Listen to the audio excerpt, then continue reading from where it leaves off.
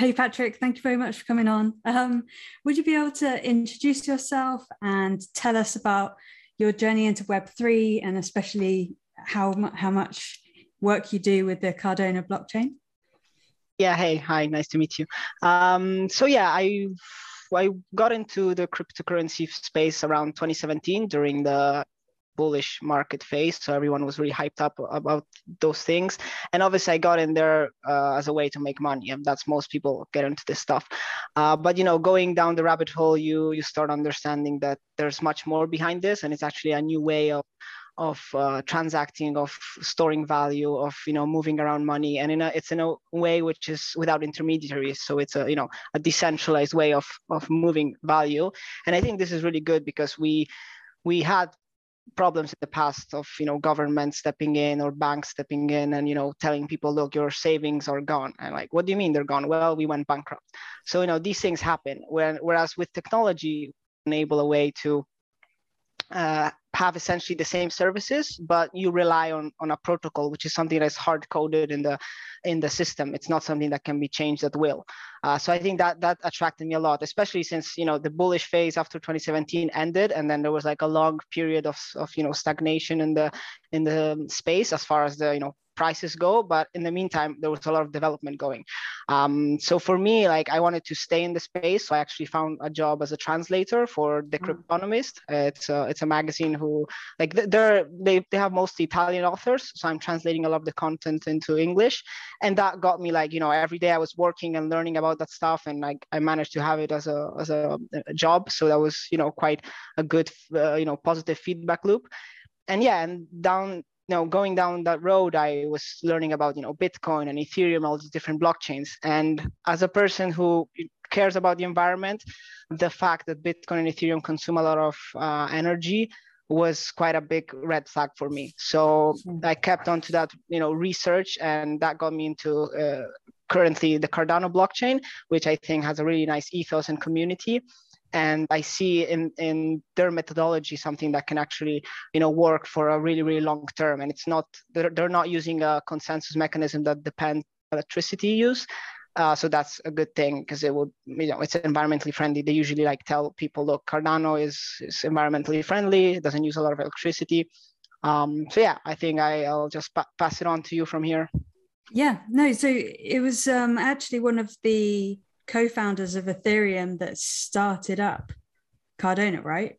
So he must have taken the best bits, in his opinion, of the security elements of Ethereum, and then he's just made it. Can you explain proof of stake to people and why that makes transactions more environmentally friendly? Definitely. So yeah, as you mentioned, Charles Hoskinson was one of the co-founders of Ethereum, and I really don't know the backstory of everything that happened there, but essentially from what I learned, there were different philosophies of how to approach the space. And so Charles Hoskinson went his own way. He set up a for-profit company called IOHK. I think they're rebranding to IOG now, in Input Output Global. And they started building stuff for different, blockchains and different solutions, technological solutions. And then he co-founded Cardano. He founded Cardano. And essentially there's this difference between proof of work, proof of stake, which is not really easy to understand. And it's even harder to explain. But the gist of it is essentially for the proof of work, for proof of work blockchains like Bitcoin or Ethereum currently, essentially people are using their computer power to solve this magical puzzle, and if you solve the puzzle, you get the reward. So there's a sort of arms race. The more computing power you have, the more chances you have to solve the puzzle and then get the reward. So people are building specific machines called ASICs, and they're specifically done for resolving that puzzle. And that consumes a lot of electricity because you're pumping these machines and they have to work nonstop. And a lot of people are saying, okay, we could use renewable energy. And that might be an option down the line. But there's also the aspect, I think, not a lot of people are talking of e-waste. These machines, they get used up. And That's when true. they get used up. I haven't heard that before. Don't know why. Yeah, what you're talking about, recycling the elements in the computers. Exactly, exactly, and it's really hard to sort of like recycle certain parts. It's the problem we have with old iPhones, old computers and stuff like that, and that's that usually ends up in landfill. So that's that was a big red flag for me. Even if we move to renewable energy, that would still consume. And the fact with Ethereum and Bitcoin is that since it started the way, it's really hard now to change this sort of consensus mechanism, and it works in a way where the more people use it, the more it consumes electricity, and obviously there are aspects like fees are higher and stuff like that. Whereas Cardano's approach, so it's essentially using a different consensus mechanism, which is basically a way of managing to have all the same history of the blockchain on all different computers and have it verified, live, and have this transaction added for all the different computers. So you have to have this sort of consensus mechanism. And with proof of stake, it works basically you have some stake in the system. So Cardano's cryptocurrency is called ADA, and you're basically staking this ADA in an attempt to, for example, if you're a stake pool operator, you have this ADA staked, you're trying to attract other people to delegate to you as a stake pool. And the more stake you have, you're participating in this sort of lottery, which the higher stake you have, the higher the chances of solving or of winning the lottery, which is analogous to solving the puzzle in proof of work. And that gets you the reward. They obviously thought about different things. For example, what if there's a stake pool who has really, really a lot of delegation and it attracts all the, it has the highest chance of winning. And there's actually a point where every stake pool reaches a saturation level. And as soon as it reaches that, it has lowered chances of producing blocks. So they're trying to make it the fairest possible way. And there are different aspects like that go into it. There are different parameters that get changed through votes from the community. So Cardano's now working on its, I think, last phase. It's called the governance phase. I think they named it after Voltaire. And in that phase, they're going to sort of like give the community the power to, for example, okay, we want to change this parameter because it affects that and that. And if most people vote for that parameter change, that will be enacted, and it's the community that's deciding for that.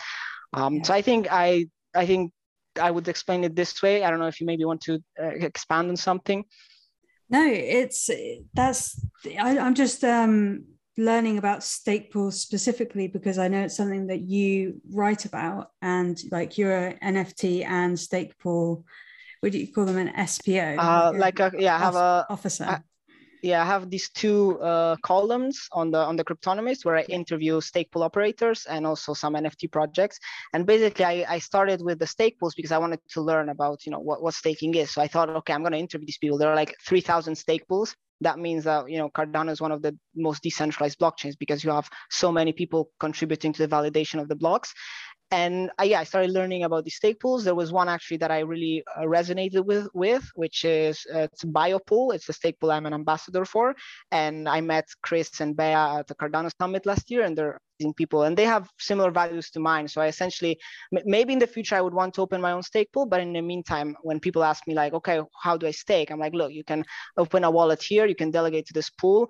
And besides the fact that you're earning your like ADA on your ADA, because that's by delegating you earn ADA, there are also different stake pools who have different missions. So for example, Biopool is all about the environment, and they share monthly reports of the donations they do to PETA, to Sea Shepherd, to different environmental organizations. So besides earning ADA on your fund by delegating to them, you're also contributing to different causes. And there's so many different stake pools. Some focus on art, some focus on building a certain application. So it's essentially like you have to learn about these people if you want to delegate your data to them. And the best thing is everything is custodial. So it means that you keep your own funds.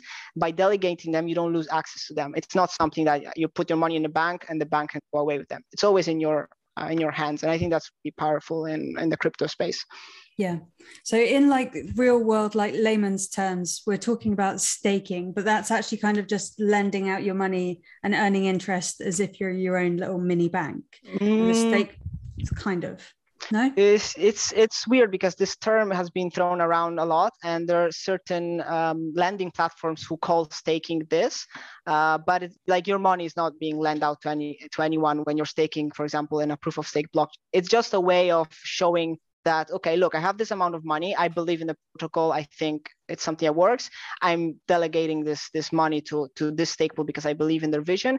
And that's essentially just helping that stake pool to validate all these different blocks. So there's no like that money is not used for anything, just sitting in your wallet and it's just being staked. So it's analogous to like if we're mining, cryptocurrency, like mining Bitcoin or Ethereum, but instead of depending on the processing power, you just go into this lottery where sort of like it's a fair way to have all these stake pools try to fight for the reward in a certain sense.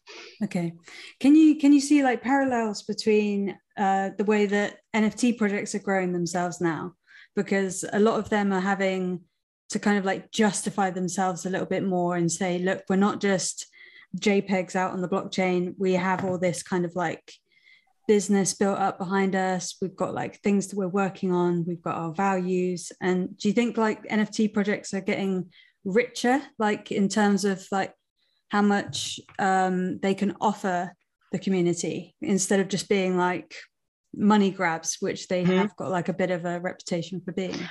Yeah, I hear that a lot from people that are outside crypto, and they're like, oh, look at these NFTs, they're just, cash grab, trying to get money from people.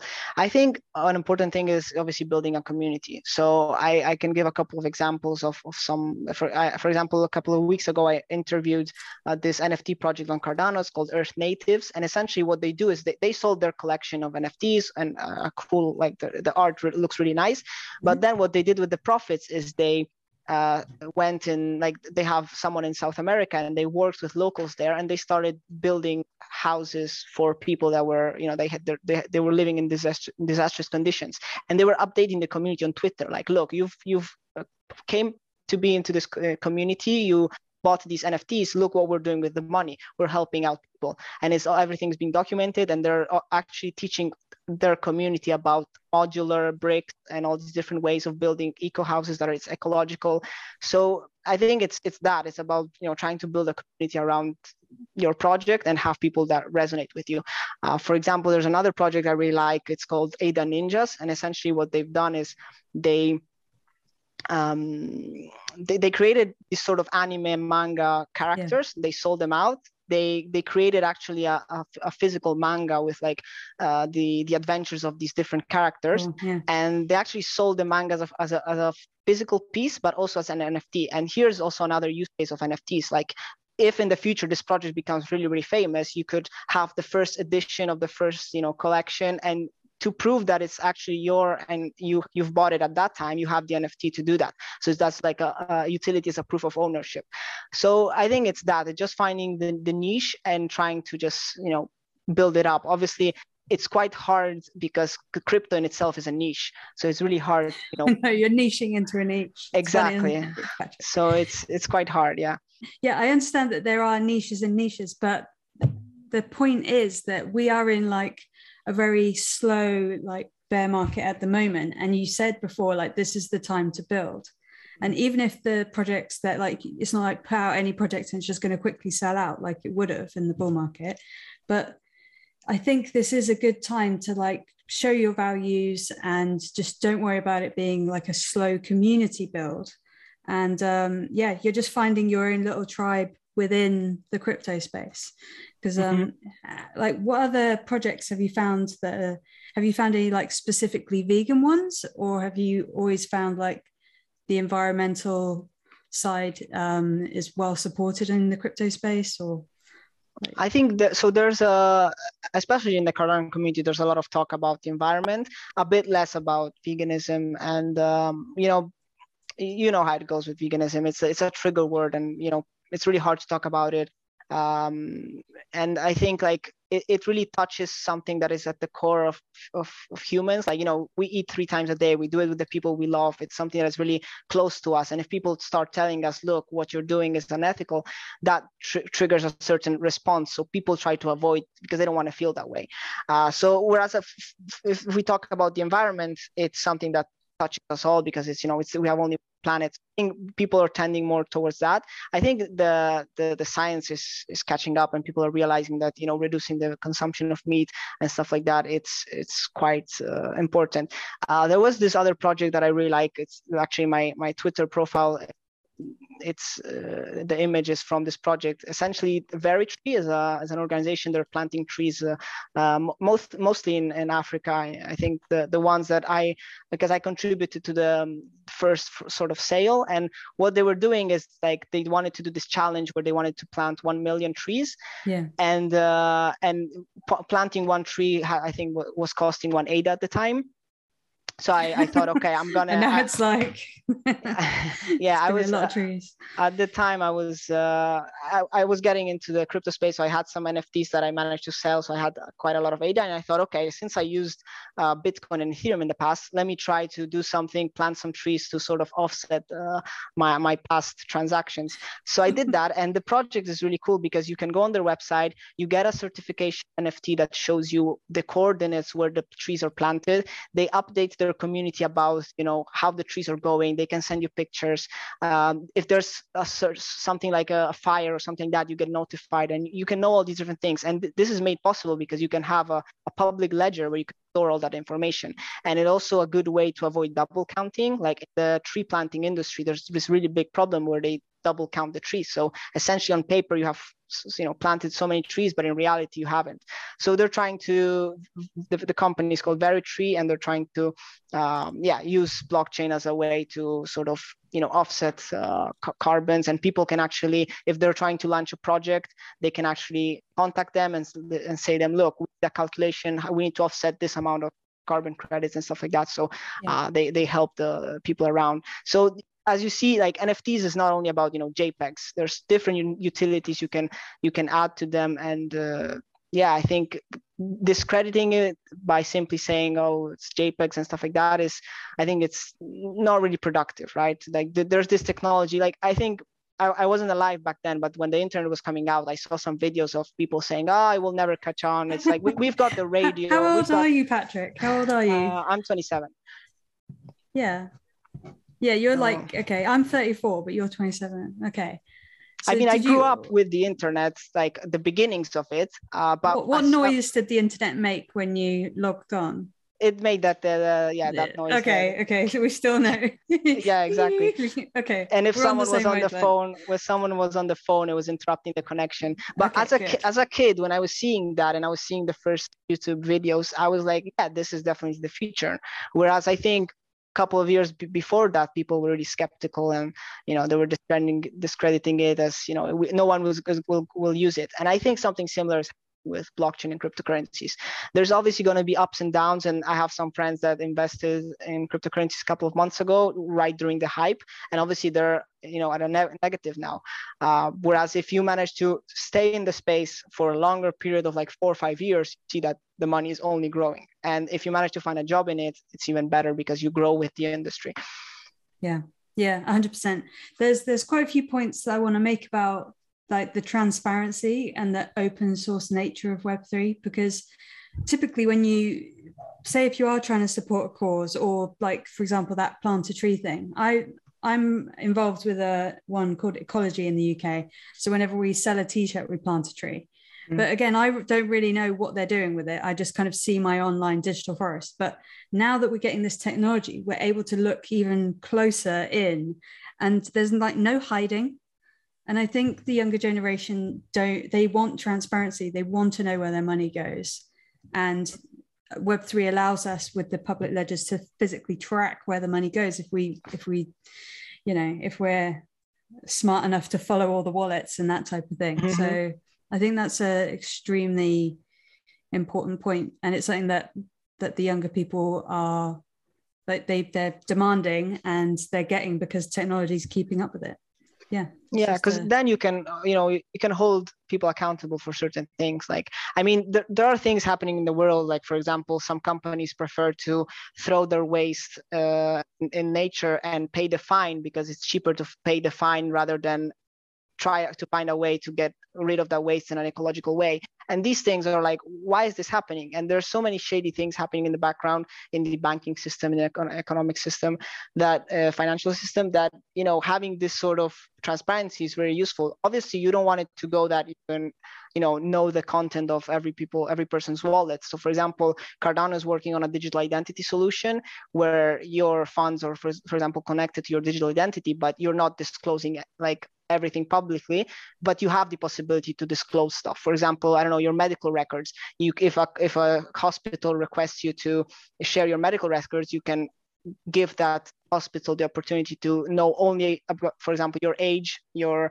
different history, medical history, but without disclosing, I don't know, the funds you're holding or the NFTs you're holding. So there's different these intricacies that go on, and I think the people that are building on Cardano are thinking about these things because they want to build a platform that actually works in the long term, and their philosophy is all about taking it slow and, you know, doing things right, rather than the Silicon Valley way of move fast, break things. And I think a lot of crypto projects adopted that philosophy, and now we see all these different hacks and all these different things going wrong because you cannot break things when there's so much value going around, you know. And so it's important. So if there's value and there's people's money in it, go slow and do it, you know, the right way. No, yeah, I think that's a really important message. I did read the values on the website for Cardono, and I think it's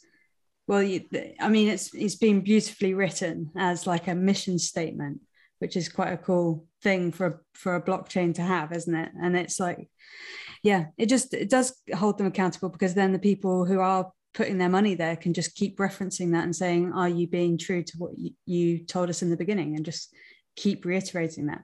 Do you think they're trying to phase themselves out and have it like completely, is there a possibility to be even more decentralized, or does there always need to be somebody at the head of it kind of steering it? Or do you think there's a way that they can work themselves out of it, so it's just I think in Cardano, it's something that is definitely planned. Like they're steering it now. Charles Hoskinson from Input Output. Then there's the Cardano Foundation. I think at the beginning there were these three entities. It was Input Output, Cardano Foundation, and Emergo, and they were sort of like dividing different tasks to build the protocol. But now we're arriving at this, I think, fifth phase of the roadmap, which is the one I was saying, Voltaire. And what they want to do is essentially have a governance protocol where if someone wants to make a change in the protocol, they have to propose, it's called a SIP, it's a Cardano improvement proposal. I think that they have it on Bitcoin improvement proposal, and Ethereum improvement proposal. So whenever someone proposes something like this, then the community can see, okay, this is actually interesting, this might actually help, you know, the blockchain grow, so let's vote on it. And I think that's a really good way to go forward. And there's also the Cardano treasury, like they have a lot of amount of ADA, and essentially what they're doing with it is they have this thing called Project Catalyst, and it's a way for people to, for example, if I have a project in mind, I can go to Project Catalyst, I can propose it, I can write a white paper, I can, you know, show what I've done already. And then there's, I think now it's the Fund 10 going on or something like that, I think Fund 9. And essentially what the community can do is vote on the projects with their ADA. So the more ADA you have, the more voting power you have. And I think it's just like, it should be this way, because the more, you know, skin in the game you have, I think the more influence you would have on the blockchain, and you would want it to succeed because it's your funds that are on the line. So I actually interviewed a couple of projects that managed to get funding through Project Catalyst, and I think it's a really beautiful way, because the community is voting, and the funds from the treasury are coming out from the Cardano treasury, and this is already a decentralized way of funding, right? So I think that's already going on. But as far as sort of, I think at this moment they're still steering it, right? They still have most of the control over the blockchain.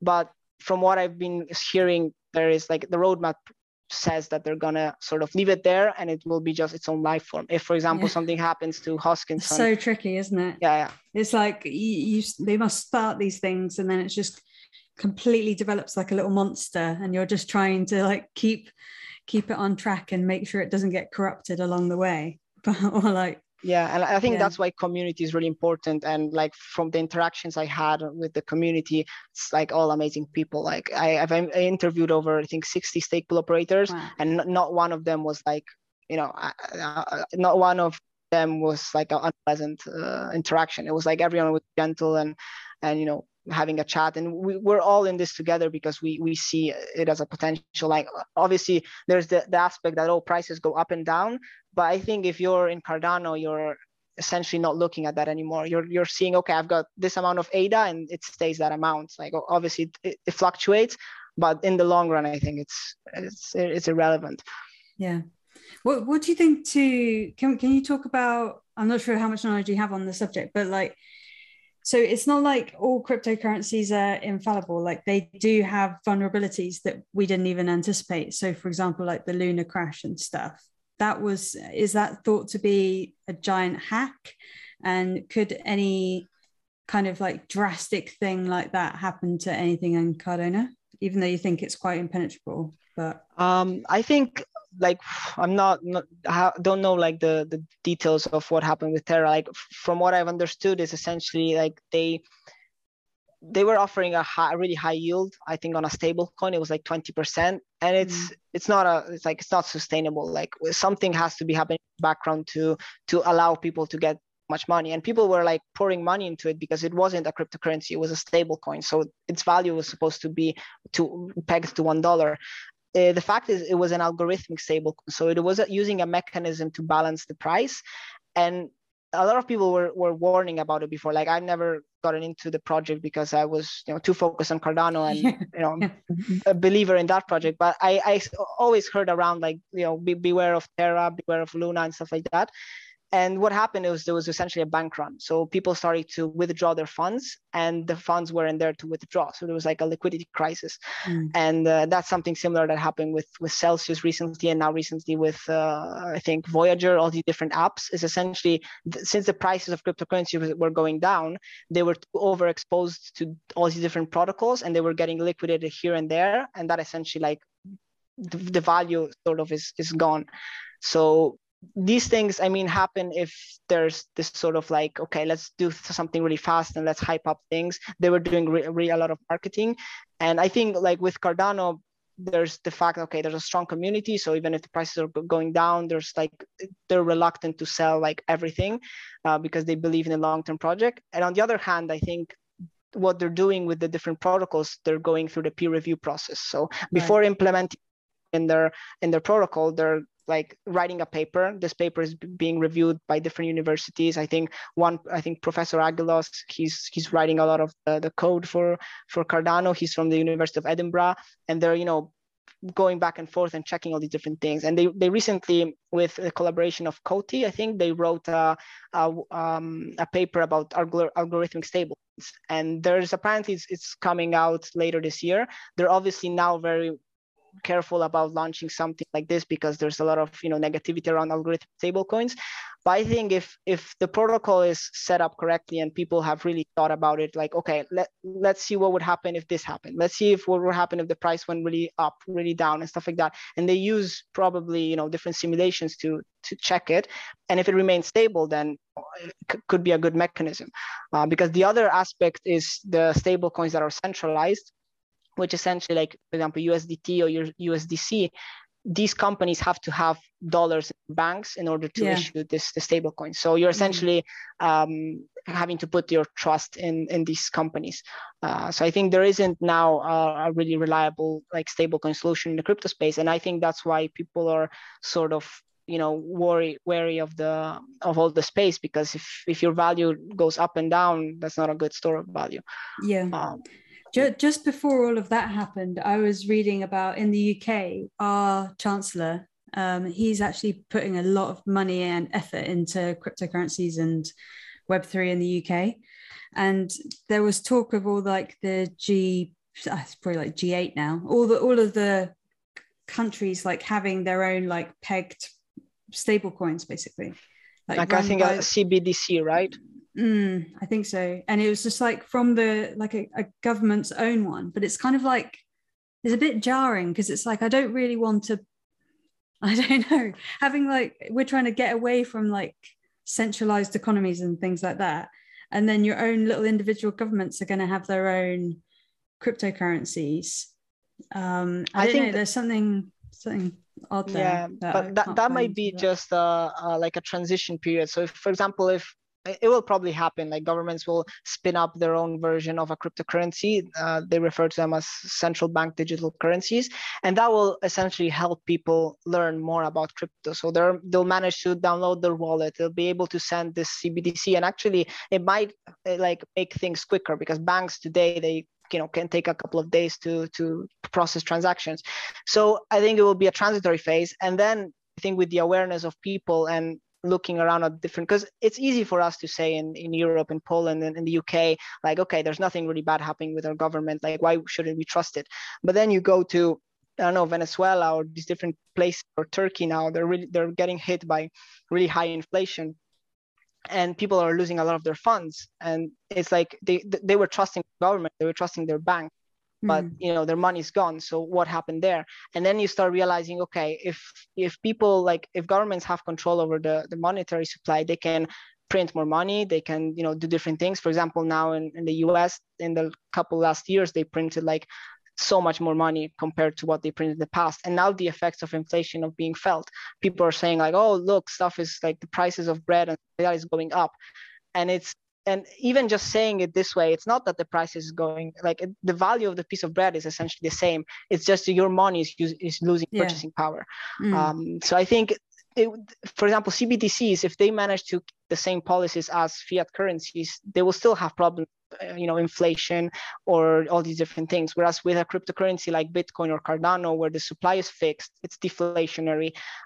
There's no way to print more Bitcoin or print more Cardano. Like it's written in the protocol, and you can trust the protocol.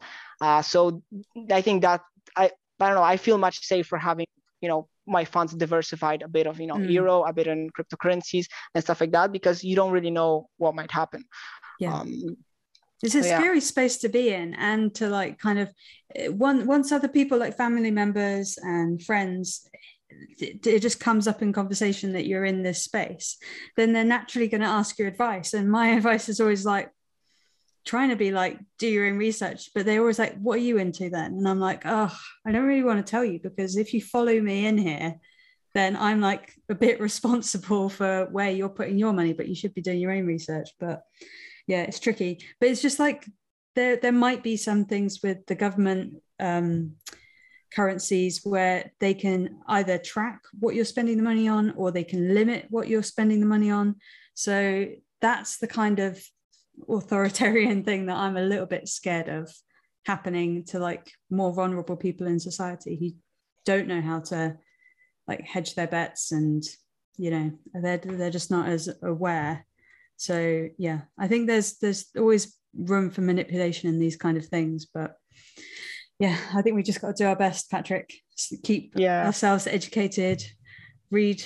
Yeah, and I know what you mean with telling people around you, because I've been in this space a lot, and some people saw that I was managing to get some more value out of it, and they started asking tips and stuff like that. And recently, for example, I don't know if you followed all the Celsius thing that happened, but I had some money on Celsius. I thought it was an interesting way of utilizing crypto, because I was thinking, okay, one thing is to have your own wallet, you have access to your funds, and you have to write down the seed, you have to be really careful. And I think for me, that's something that's intuitive and I know how to do it. But for an average user like my mom, for example, something like Celsius or Revolut or all these different apps, it's much easier for them to just send money, because you just have, you tap a couple of times and send money. So I was, telling people, look, Celsius, I think it seems a really good company. I've listened to Alex Minsky a lot, but then it happened. Like they had a liquidity crisis, and I felt disappointed in myself. But at the same time, I was like, oh no, I told some people to put some money in there because they were earning some interest. And so I totally get what you were saying. Like it hurts, because you don't want to tell people, oh, look in this, look into that. So I'm really careful with that as well. And as you said, it's like, do your own research. But at the same time, people don't have the time to do the research. They have so many different problems in their life. So I think like it's good for us maybe to be early adopters and as soon as everything will be much more stable, you'll have the means to, look, I've been here a lot. I can tell you how to use this stuff and essentially teach them.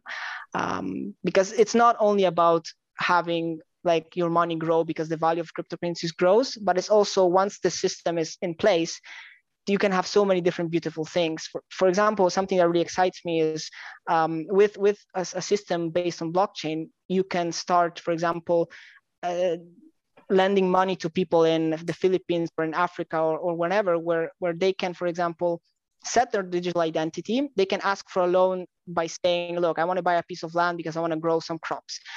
And essentially in a system like this, there's actually a centralized system called Kiva that does it. But basically what you're doing is you're sending this loan to this person with you don't have the promise that it will get back to you, but that person that takes the loan out of you, he can start building a financial reputation. So he, for example, can get your money, he can plant his crops, he grows them, he sells them, he repays your loan, and that is connected to his digital identity. He can start building a reputation. Yeah. If he does that, he can in the future ask for a bigger loan and go on and go on. Whereas if someone doesn't repay a loan, their financial reputation goes down and people won't be keen on lending them money.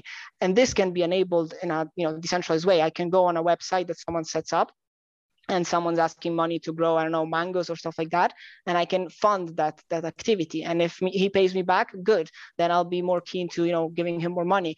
And this is like irrespective of the value of cryptocurrencies going up and down, it's a beautiful system.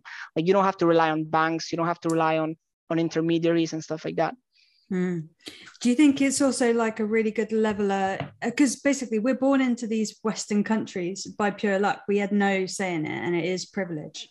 It's leveling the field across the world because we're like lucky to just be born in Western countries, and we just didn't even realize that other people don't have they won't be able to open up their own bank accounts as easily and build that financial reputation that you're talking about. So it's kind of like leveling it for a lot of people. And if they have got access to the internet, which I know a lot of people don't, but as soon as they get access to the internet, then they can self-educate, and then they can just, they can interact with the rest of the world a little bit easier instead of having to be, persecuted just because, and marginalized just because they weren't happened to be born into like a Western culture and have that education that we kind of like don't even take for granted now. Yeah, so, definitely. Yeah. And I think like something that Charles Hoskin and the Cardano community often says is that with something like a blockchain, you can essentially give access to everyone, whether it's Bill Gates or a farmer in rural Africa. You can give the same access. Obviously, as you said, you need the internet connection, and there's actually like different projects going around. For example, Elon Musk is trying to give connection through Starlink. There's also this other project on Cardano called World Mobile, and they're trying to. They started out in Zanzibar where they're giving people connection, and yeah, it's working. Like they also have their sort of like way of using the blockchain to, for example, transact the data that you haven't used. So for example, if at the end of the month you haven't used you haven't used your data, you can sort of donate it to someone in Africa, because like what are you going to do? Whereas today we have so many like people that don't use all the 10 gigabytes or 20 gigabytes and you cannot do anything with it. Whereas with a system that's like on blockchain and manages to transact all these different things, that might be possible. So just me using my internet here and not using all the gigabytes, I can donate it in Africa who might actually use it. And the other thing is, it's amazing because like we're getting into this world where we can work from home. Like I've been working from home for 4 years, and I could actually do it anywhere. So imagine people, for example, in rural Africa or somewhere in Asia, where they managed to get an internet connection, they managed to save up some money to do a graphic design course or a video, editing course, and they can actually start getting value in their country through the internet. Yeah. So I think that really, as you said, is leveling the playing field and will give, equal access to the financial system for everyone. Yeah. So yeah, definitely. So also another quick thing that you said earlier was like, we're early in this space, and it kind of feels early, but you've been in it for like about 5 years. Do you still feel like people coming into it now in the last year are early? Like it feels like you must be pretty established and know a lot. I mean, I obviously, when I was getting into it, I thought that in 1 or 2 years, everything is going to the moon. And I had that as sort of expectation. And that's why I got burned in the first cycle where I didn't sell at the top. And even in this cycle, I didn't sell on the top. I managed to get some money out, but most of it has just stayed there and went down with me. So yeah, then you start realizing it's all about cycles. So it's going up and down until the point where it stabilizes. So when I'm saying that we're early, it's like we're still experiencing these really strong moves. And I mean, we are accelerating as a society. We're adopting things in a much quicker way because we grew up with technology. So that helps us to learn much faster. So I think it won't take as long as, for example, the internet, because that took quite a while. But I mean, it depends where you look. For example, maybe for Bitcoin, it's not that early anymore because Bitcoin's been around 10 years. But if you look in other projects or even the application of the technology, so something like NFTs, it has so much like use cases now. And I think so many that haven't been discovered yet, that if people really get into them, then that would be the best time would be now. I think what's the saying? The best time is yesterday. The second best time is now, or something like that. Yeah. So I think from that perspective, it's early. And yeah, I think so. Awesome. Thank you, Patryk. Are there any last words that you want to give as advice to people who are trying to get into like ethical projects, or like literally, what if this video was their first experience of anything to do with Web3 and Cardono? Like, what would be the first thing that you tell them to do? I'd say just try to consume as much content as possible. And there's so many different, there's YouTube, there's podcasts and stuff like that. And even if you don't understand, like if you understand only 10% of what has been said, like don't give up. Just look the next video and you'll understand 20%, and go on and go on. And I think the best thing is first to realize why it has the potential to change the world, because then that's the key motivator to keep you going. Because obviously if you're just listening to us talking here and look, they're talking about these different fancy words, but like what's actually the potential for it? So I think that would be the best thing. And I'd recommend anyone to watch Charles Hoskinson TED Talk. I think it's called The Future is Decentralized, and it's from, I think, 2015. So even back then he was already sort of explaining the vision he had for the space. And I think Cardono is what he has been focusing on. And there are obviously different blockchains. There's Algorand from MIT, from Professor Silvio Micali. He was a Nobel laureate. And so they're really, big minds working on these things. It's just a question of going past the speculation and all the hype and all these different, because there is a lot of ugly stuff going on in the crypto space. A lot of people losing money to hacks and stuff like that. But I think taking it slowly, like video after video, and it's hard because if you're taking it slowly and you want to be early, it's a bit of a you have to find a balance. So yeah. No, I think that's really good. Like, not buying into the absolute first project that you hear about is probably the best advice that I would be able to give her as well. Just like ease up. It is incredibly exciting, but just learn about maybe 5 or 6 projects, and then maybe start very slowly investing. But it's also not investing all of your money. It's just what you can afford to lose, and at the beginning until you understand it. Yeah, that's the thing. The most common thing people say in these videos is like, invest how much you can afford to lose. Like if I lost all this money I have until now, I would still have a job. I would still manage to pay my bills. Some people are selling houses to buy into this stuff, and they, it's not a really good idea. No. So definitely. And I obviously wanted to thank you for your having me on. I'm really looking forward to seeing what you're building as well, because I think it's an interesting way of building a community. And if we manage to get vegans into the crypto space, I think that sort of lays the foundations for a strong and even resourceful vegan community that then has the funds to open more vegan businesses or do more activism. For example, like in my case, my activism really exploded when I managed to get into this space, because I had more money, which means more time and more peace of mind in a certain sense. So definitely. I really like that.